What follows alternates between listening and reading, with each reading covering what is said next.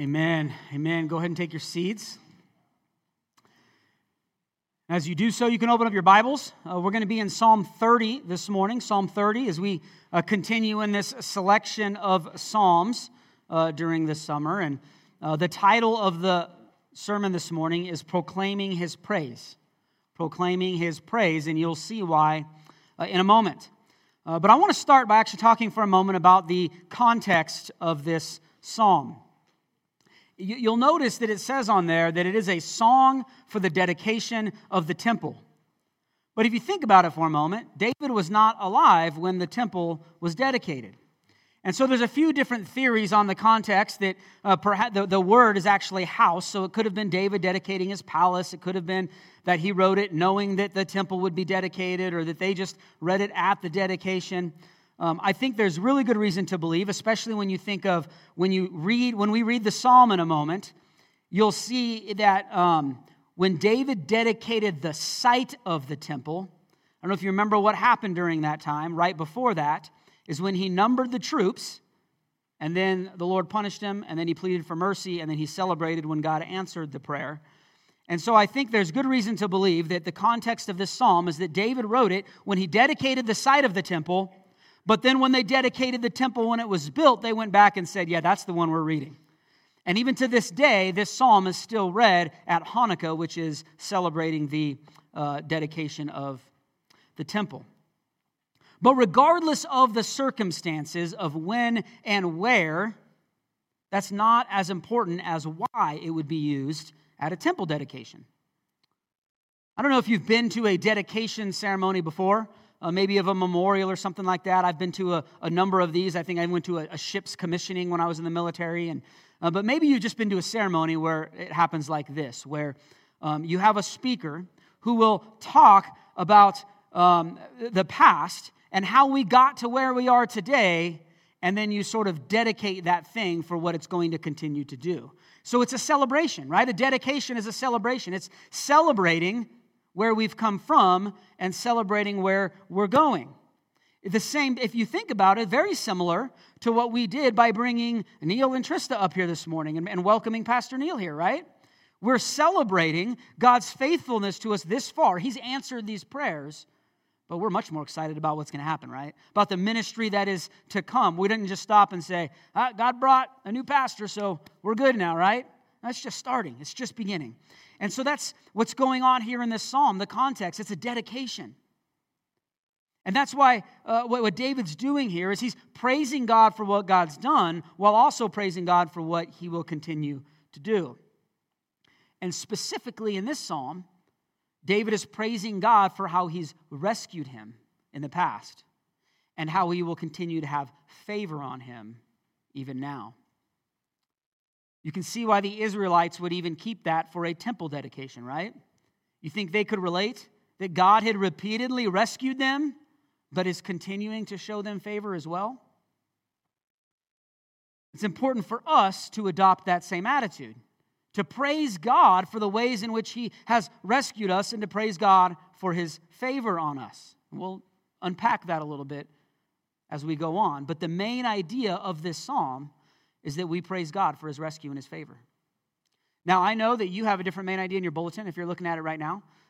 That's because I just felt it was a little bit, what's in there is still correct. It's not a typo. As I prayed and rehearsed this, I just wanted it to be a little tighter.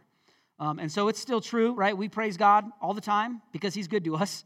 But specifically, we praise God for His rescue and His favor. And so I'm going to read the text. I'd encourage you to follow along. And then when I get to the end of Psalm 30, I'm going to pray and we'll continue. So here's Psalm 30. It's a psalm of David, a song at the dedication of the temple. I will extol you, O Lord, for you have drawn me up and have not let my foes rejoice over me. O Lord my God, I cried to you for help, and you have healed me. O Lord, you have brought up my soul from Sheol. You restored me to life from among those who go down to the pit. Sing praises to the Lord, O you his saints, and give thanks to his holy name. For his anger is but for a moment, and his favor is for a lifetime. Weeping may tarry for the night, but joy comes with the morning. As for me, I said in my prosperity that I shall never be moved. By your favor, O Lord, you made my mountain stand strong. but you hid your face. I was dismayed. To you, O Lord, I cry, and to the Lord I plead for mercy. What profit is there in my death if I go down to the pit? Will the dust praise you? Will it tell of your faithfulness? Hear, O Lord, and be merciful to me. O Lord, be my helper. You have turned for me my mourning into dancing. You have loosed my sackcloth and clothed me with gladness, that my glory may sing of your praise and not be silent. O Lord my God, I will give thanks to you forever. That's the word of the Lord for us this morning. Before we go any further, I want to pray. Father, we thank you for your word. God, we thank you for this beautiful, wonderful text that we have before us. God, we thank you for the ways in which we see your faithfulness and your goodness. God, we pray this morning that your word would penetrate our soul and our spirits, Lord. We pray that your word would not come back void. We pray the same thing, Lord, for Mike Potter and Foothills Fellowship. Lord, that as they open your word this morning, they would also be enhanced in their love and their worship of you. God, we continue to pray for Pastor Mike on his sabbatical, that he also, as he finds rest, is finding rest in you. And God, we pray this morning that you would have your way with us through your word. We pray this in Jesus' name. Amen. Amen. So as you can see, the theme is praise. We see that throughout the psalm, but that praise, it comes on the heels of crisis and trouble. And so it's rich. This poem is rich with language of God's rescue and favor for his people. And so we'll start by talking about that rescue and how we should praise God for his rescue. We should praise God for his rescue. That's what David's doing here in the first 3 verses. He is extolling or praising God for how he's rescued him. And he's using pretty grave imagery here, right? He says, you've brought up my soul. I cried to you and you healed me. You restored my life. Now, there could be some hyperbole in this because it is a poem, and poetry, as we're going to see, uses very rich and vivid imagery and will use sharp contrast and parallelism. But this could also be quite literal because we know that we've seen in the Word, in the Bible, that God has often brought back David from the brink of death. Right? Now, most scholars actually believe that he's probably referring to an illness or a sickness here. But either way, what David is demonstrating for us is that what we should do is we should be careful and intent on remembering what God has done for us. We should never forget what God has done for us. For some of us, we have dramatic stories of healing and restoration in our life. Maybe it's your testimony of how you came to know Jesus. Or maybe it's just parts of your life as a Christian or before a Christian where God has rescued you. I know I can think of times in my life, both as a believer, even before I was a believer, where I look back and think, I don't even think I should be alive, right? Or maybe I should be in jail. I don't know. But I've seen that God has had his hand in my life in different ways in his rest. Some of you have probably been in jail and been really sick and have seen God restore you. I think that all of us, if we're being honest, we can find ways that God has rescued us, right? Ways that God has worked in your life. Maybe it's not as dramatic as being brought back from the brink of death, but just think of answered prayers in your life. Just think of ways that God has answered prayer, even for the simple things in your life. And for all of us that are believers, those of us that believe in Jesus, our souls have been rescued from Sheol.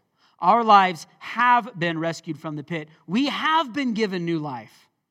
God has imputed on us victory over sin and death. And so if nothing else, we can extol God for the fact that we have been rescued from the wrath of God that we deserve because of our sin. Of course, that is for believers, right? That's for believers, those who have confessed in their own inability to save themselves, and they believe that Jesus has suffered that wrath on their behalf. And if you believe that, you've been rescued. And praise God for that. But we should ask ourselves, do we ever take the time to thank God for the things that he's done in our life?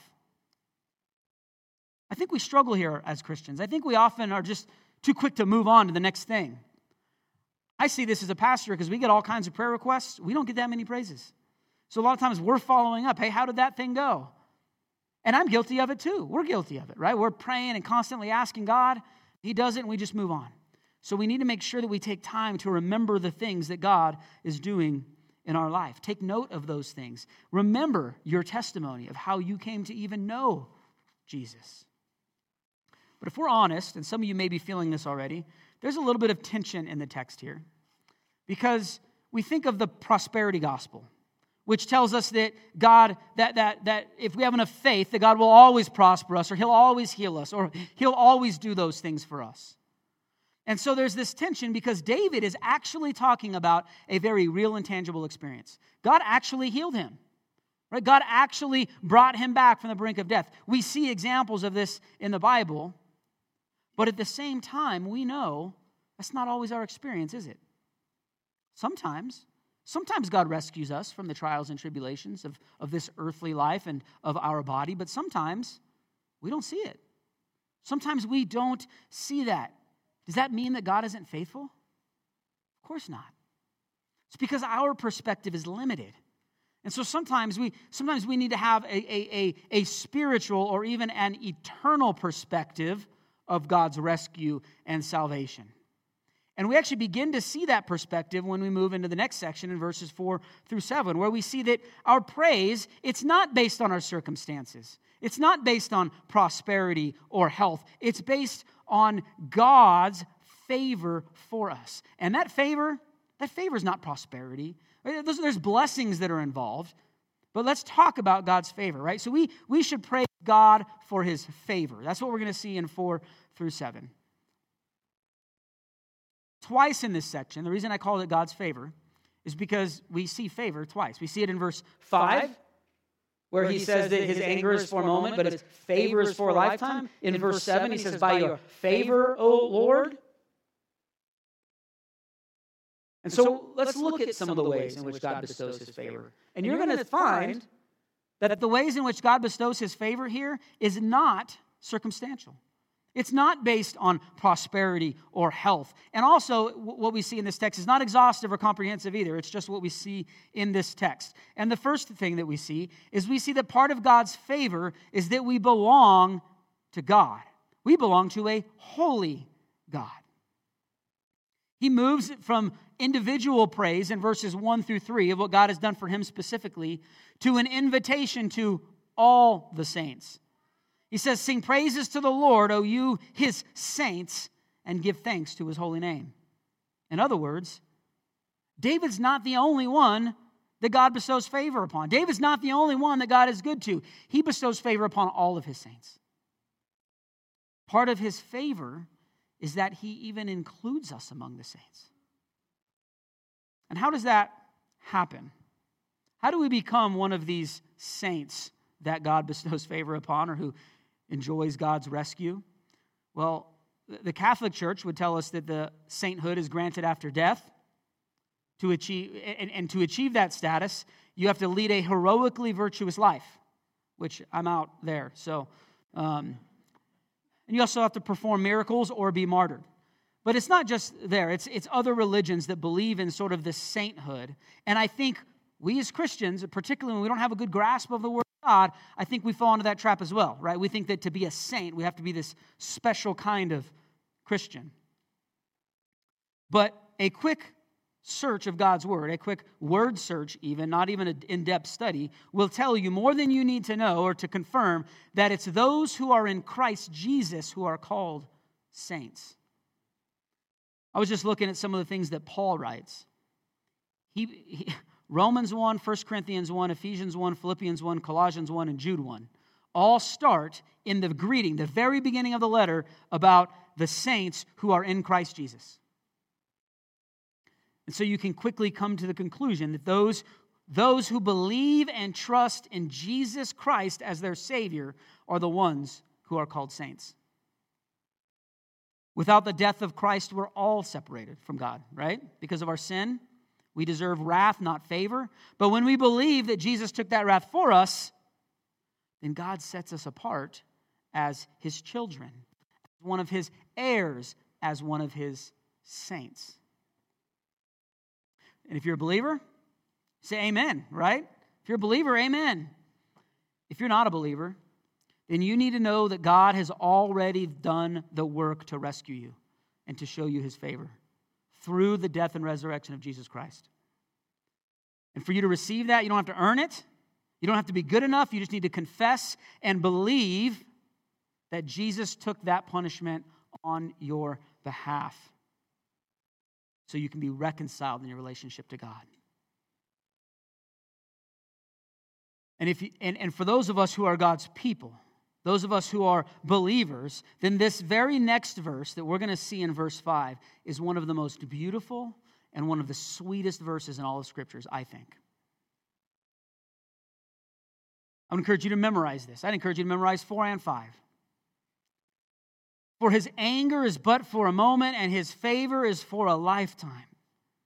Weeping may tarry for the night, but joy comes in the morning. Church, this is the perspective that we must have if we are going to praise God in all the circumstances of our life. When we face hard times on earth, we need to remember and trust that his favor is forever and that joy will come. We need to remember that on the other side of our problems is praise, that on the other side of our struggle is salvation, that on the other side of our grief is God. And he makes this point with two fairly sharp contrasts. First, he says that his anger is for a moment, but his favor is for a lifetime. His favor is forever. When we face hardship or difficulty, even if it's from God's anger or his discipline, we need to remember that in the long run, God is working for our good, and he is sanctifying us. We trust that when we're going through difficulty, it doesn't mean that you've lost favor with God. It means that he's either trying to produce something in your life or he might be disciplining you. Sometimes we don't like that truth, but it is truth. In fact, I think we need to remember what the Bible teaches us about how God produces fruit through hardship and discipline. And in Romans 5, we're told to rejoice in suffering because it produces endurance and character and hope. We're told to count it joy when we face trials because it produces steadfastness or perseverance. And regarding discipline, we see in Deuteronomy 8 and Hebrews 12 that even though discipline's not pleasant, it's a product of love. I love this verse in Job. This is Job 5:17 and 18. Blessed is the one whom God corrects, and so do not despise the discipline of the Almighty, for he wounds, but he also binds up. He injures, but his hands also heal. And so, church, we should praise God that he's working even in our difficult circumstances, even when those circumstances don't seem praiseworthy, even when we don't feel like praising God. Because we're not praising our circumstances. We're praising our God. Also remember this, that whatever it is, it's only for a moment. Now, I know some of you want to laugh. Some of you want to cry. Some of you probably want to throw something at me right now because it doesn't always feel like a moment, does it? And I would encourage you to remember, like I said, that this is poetry, so it does have some very vivid language, and so we have to accept that moment is somewhat of a relative term here. It doesn't mean seconds or minutes like we like to define it on our watch. It just means that it's temporary because however long that thing is, it actually is a moment when it's compared to forever. And forever is how long God's favor endures for his people. And so what are you going through? What are you going through right now? What hardship or struggle are you wrestling with? Maybe even it might even be a consequence of your own sin. I want you to think, and I want you to go home this week and pray about what God might be doing in your life in and through that thing. He might be, and forgive me for saying this, he might be developing patience. He might be trying to teach you something. He might be drawing you into a greater faith and reliance upon him. But there's more to this than just remembering that God is doing something. Because that doesn't necessarily bring joy, right? But God will bring joy.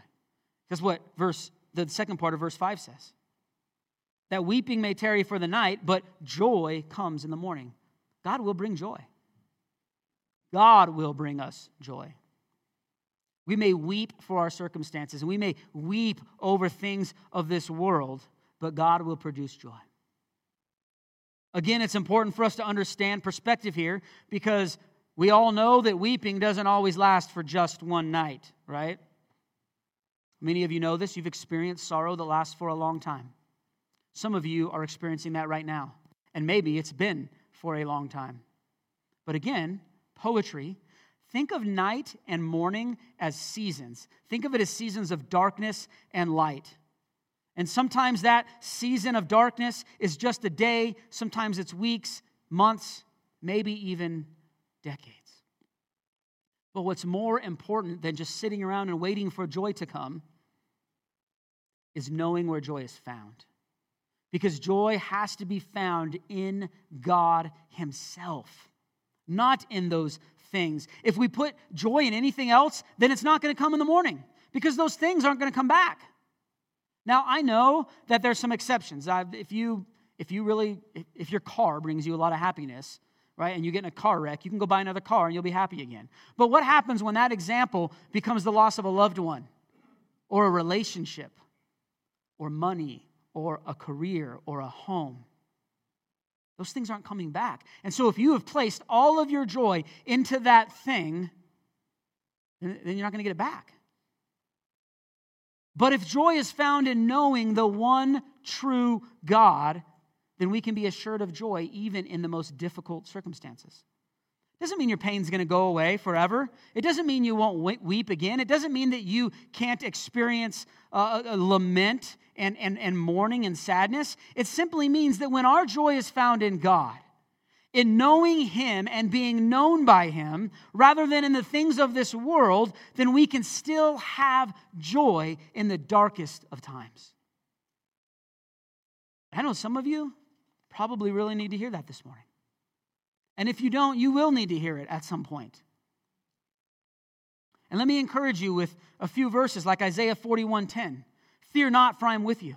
Don't be dismayed, for I am your God. I will strengthen you, and I will help you, and I will uphold you with my righteous right hand. Think of Romans 8:38 and 39. I am sure that neither death nor life, nor angels, nor rulers, nor things present, nor things to come, nor powers, nor height, nor depth, nor anything else in all creation will be able to separate us from the love of God in Christ Jesus. If you can't find any other comfort, perhaps you can find some comfort in this. In Revelation 21, this is our promised future as believers. I heard a loud voice from the throne saying, "Behold, the dwelling place of God is with man. He will dwell with them, and they will be His people, and God Himself will be with them as their God. He will wipe away every tear from their eyes, and death shall be no more. Neither shall there be mourning, nor crying, nor pain anymore, for the former things have passed away." And He who is seated on the throne said, "Behold, I am making all things new." Also, He said, "Write this down, for these words are trustworthy and true." If you can't find joy in anything else, you should be able to find joy in that.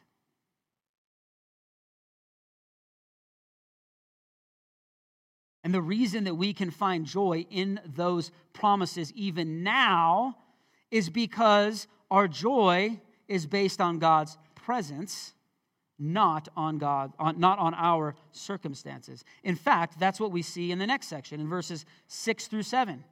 We see that we should embrace the presence of God. We should embrace God's presence. Got to find my spot here. I lost it.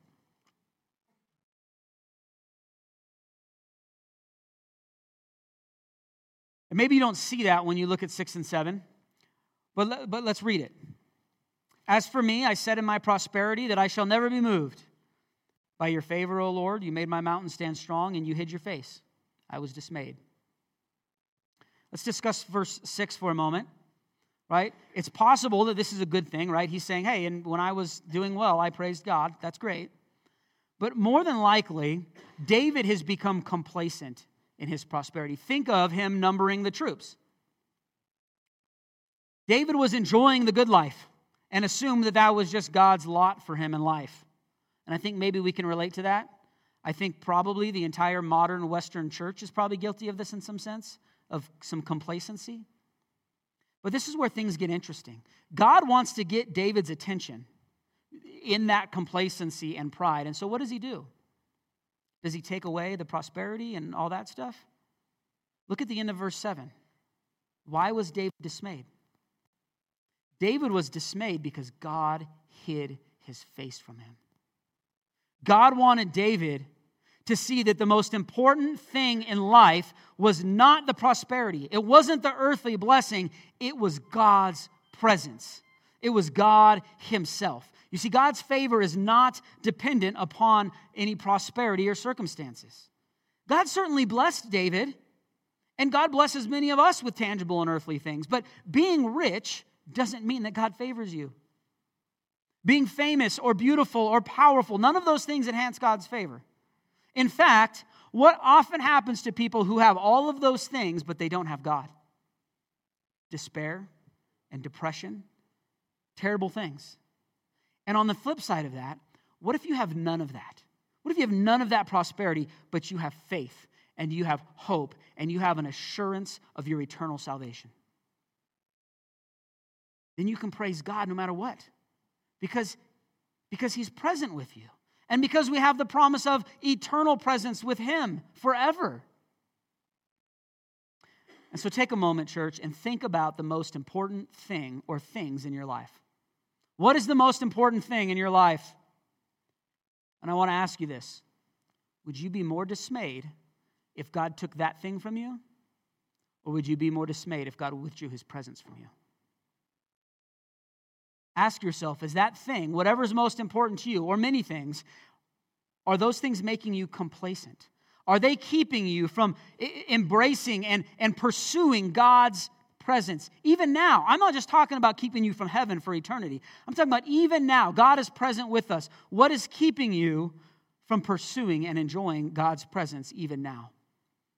And if you're having a hard time thinking of something, let me ask a few clarifying questions. What keeps you from church? I'm not talking about sickness or vacation. Those things happen. What keeps you from coming to church? Now, I know that God's presence isn't only at church, so let me ask a few other questions. What keeps you from your own personal devotions and your own quiet times with the Lord? What's keeping you from pursuing God's presence and enjoying his presence in your own personal life? What's keeping you from family worship? What is more important than those things that is making you complacent? What is keeping you from enjoying and embracing the riches of God's presence?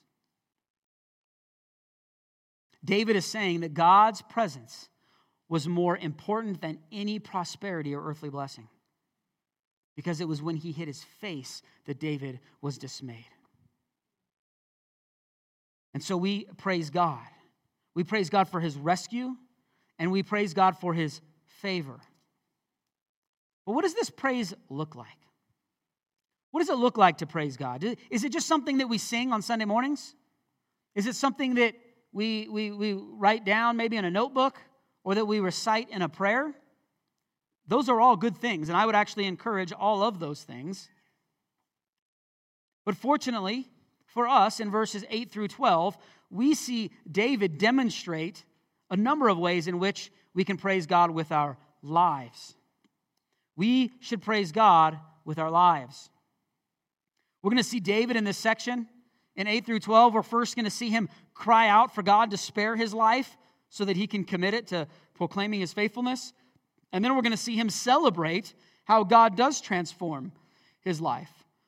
And so first, let's look at 8 through 10, where we see David praise God by crying out to him in prayer.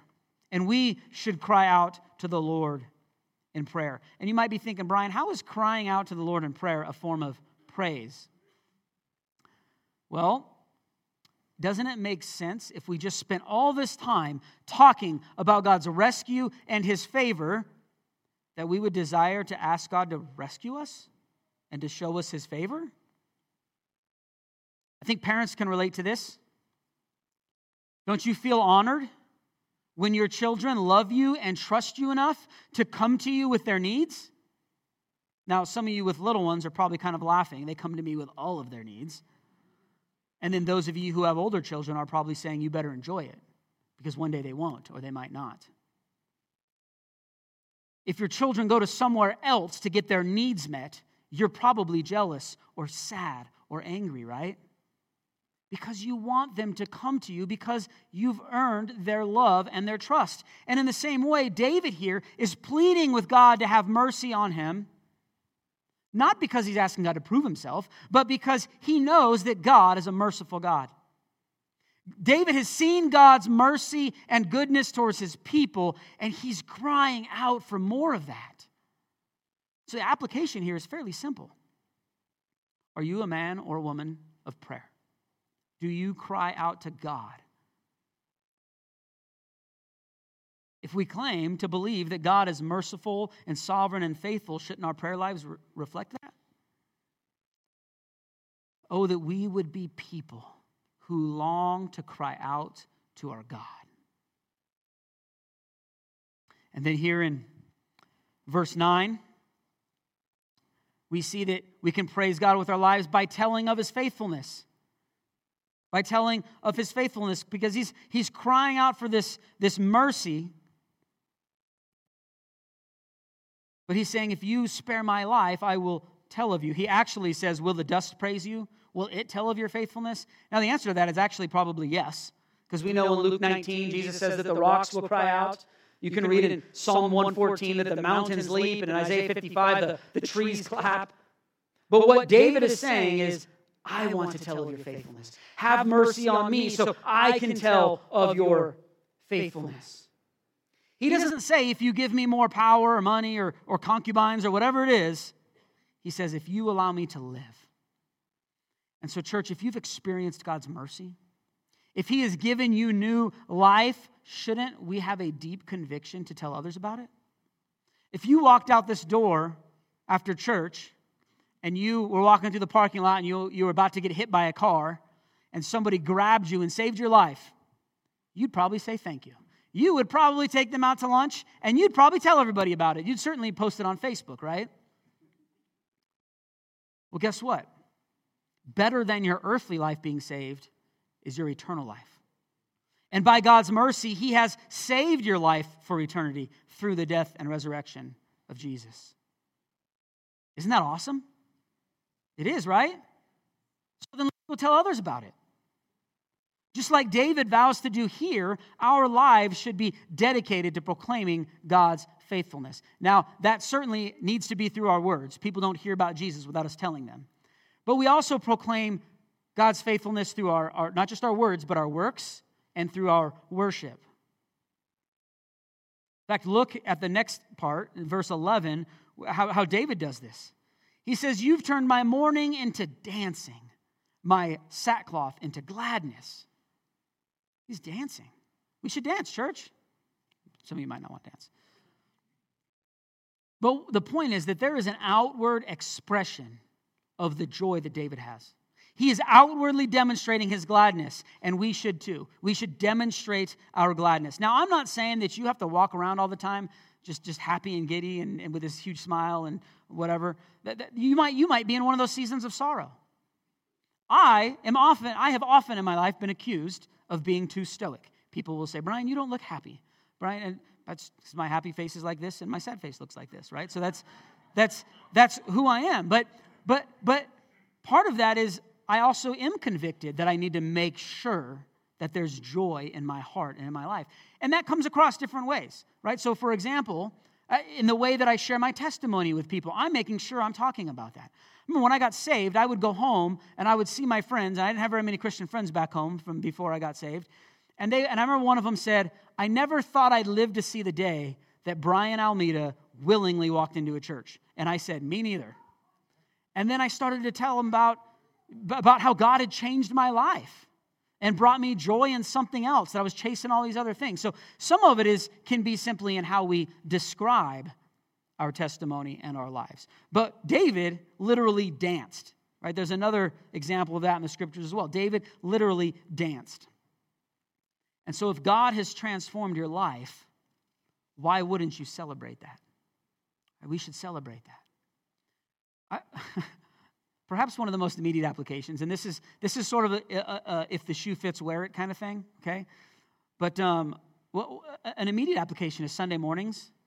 Seriously, for some of you, why the long face, right? We'll be singing praises about Jesus' death and resurrection, and there's some of you, I don't know, I don't get it, okay? So some of you I know are contemplating and that kind of stuff, but I would encourage you, lean into it, right? The death and resurrection of Jesus should fire you up. And then we get to this last part. Get to the last part in verse 12 where he says, give thanks forever. That my glory may sing your praise and not be silent. Lord my God, I will give thanks to you forever. Church, I simply want to say this. Never stop praising God. Don't be silent. Never. Regardless of your circumstances. Praise him for how he has and how he continues to rescue you. Praise God for his favor. When things are going well, praise God. When things are not going well, praise God. Because if you are one of his, then you know that his favor is not based on those circumstances. It is based on his presence. And it is forever. And his joy will come.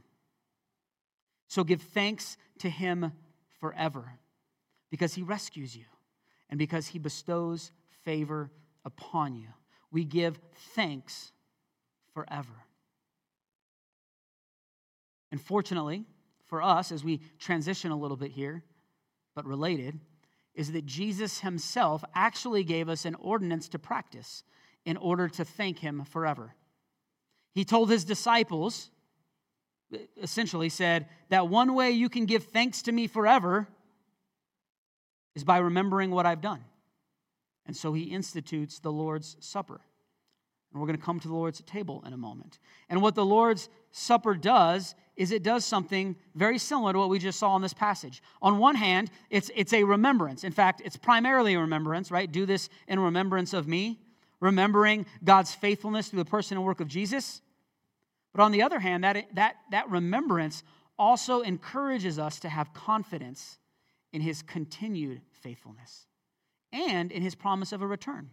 That's why in 1 Corinthians 11, when we read about the Lord's Supper, he says, for as often as you eat of this bread and drink the cup, you proclaim the Lord's death until he comes. So as we come to the table, church, we want to remember, we are both remembering God's past faithfulness as well as proclaiming his continued faithfulness. And so, church, we're going to come forward. There are 3 tables up front, and there's 2 in the back.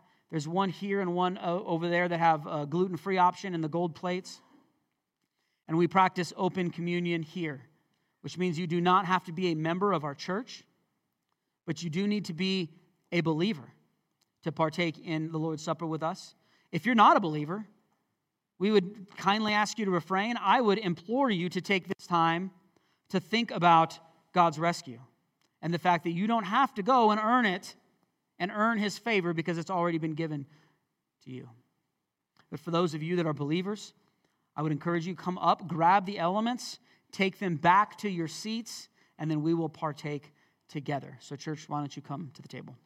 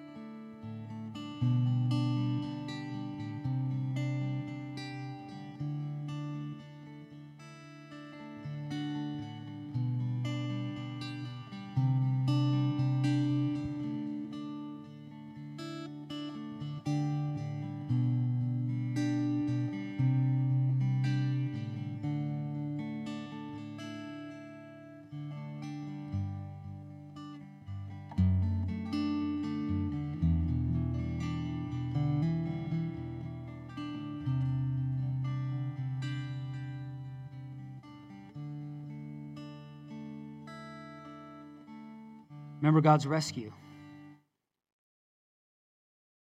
Not just how he's rescued you in this life, but how he's rescued you through the person and work of Jesus.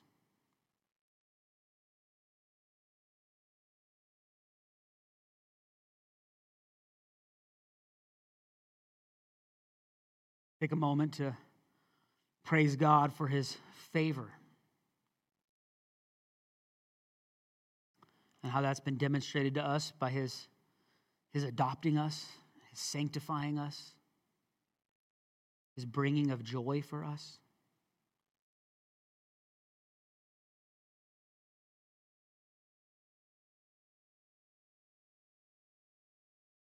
And praise God for the promise of his presence, both now and forever in glory.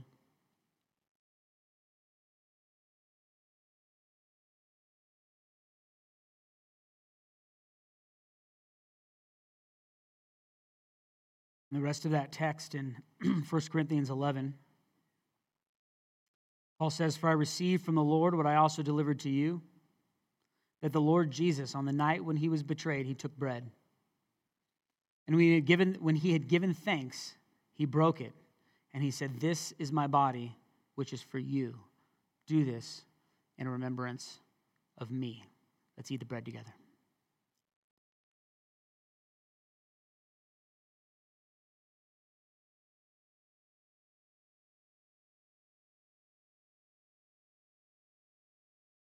In the same way, he took the cup after supper and he said, "This cup is the new covenant in my blood. Do this as often as you drink it in remembrance of me." Let's drink the cup together.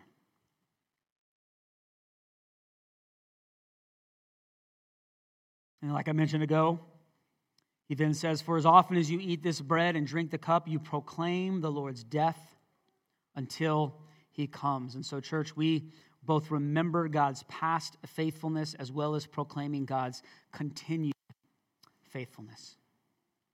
Let's pray. Father, we thank you for your word. We thank you for the truth that we have seen in your word this morning. God, we thank you for your rescue. We thank you for the way in which that you rescue us sometimes and from different earthly and tangible circumstances and things. God, more than that, we thank you for what we just celebrated in the Lord's Supper, which is the ultimate rescue from eternal death. And God, we thank you for your favor. We thank you that we can be called saints, that we could be included among your children. Father, we thank you that your favor is forever and that your joy is inevitable. We thank you for your presence with us now, and the promise that we will be present with you in heaven forever. And God, we pray for strength. We pray for strength and boldness to live out our praise. God, we confess ways in which we don't praise you enough. We confess in the ways in which we don't cry out to you as a result of who you are.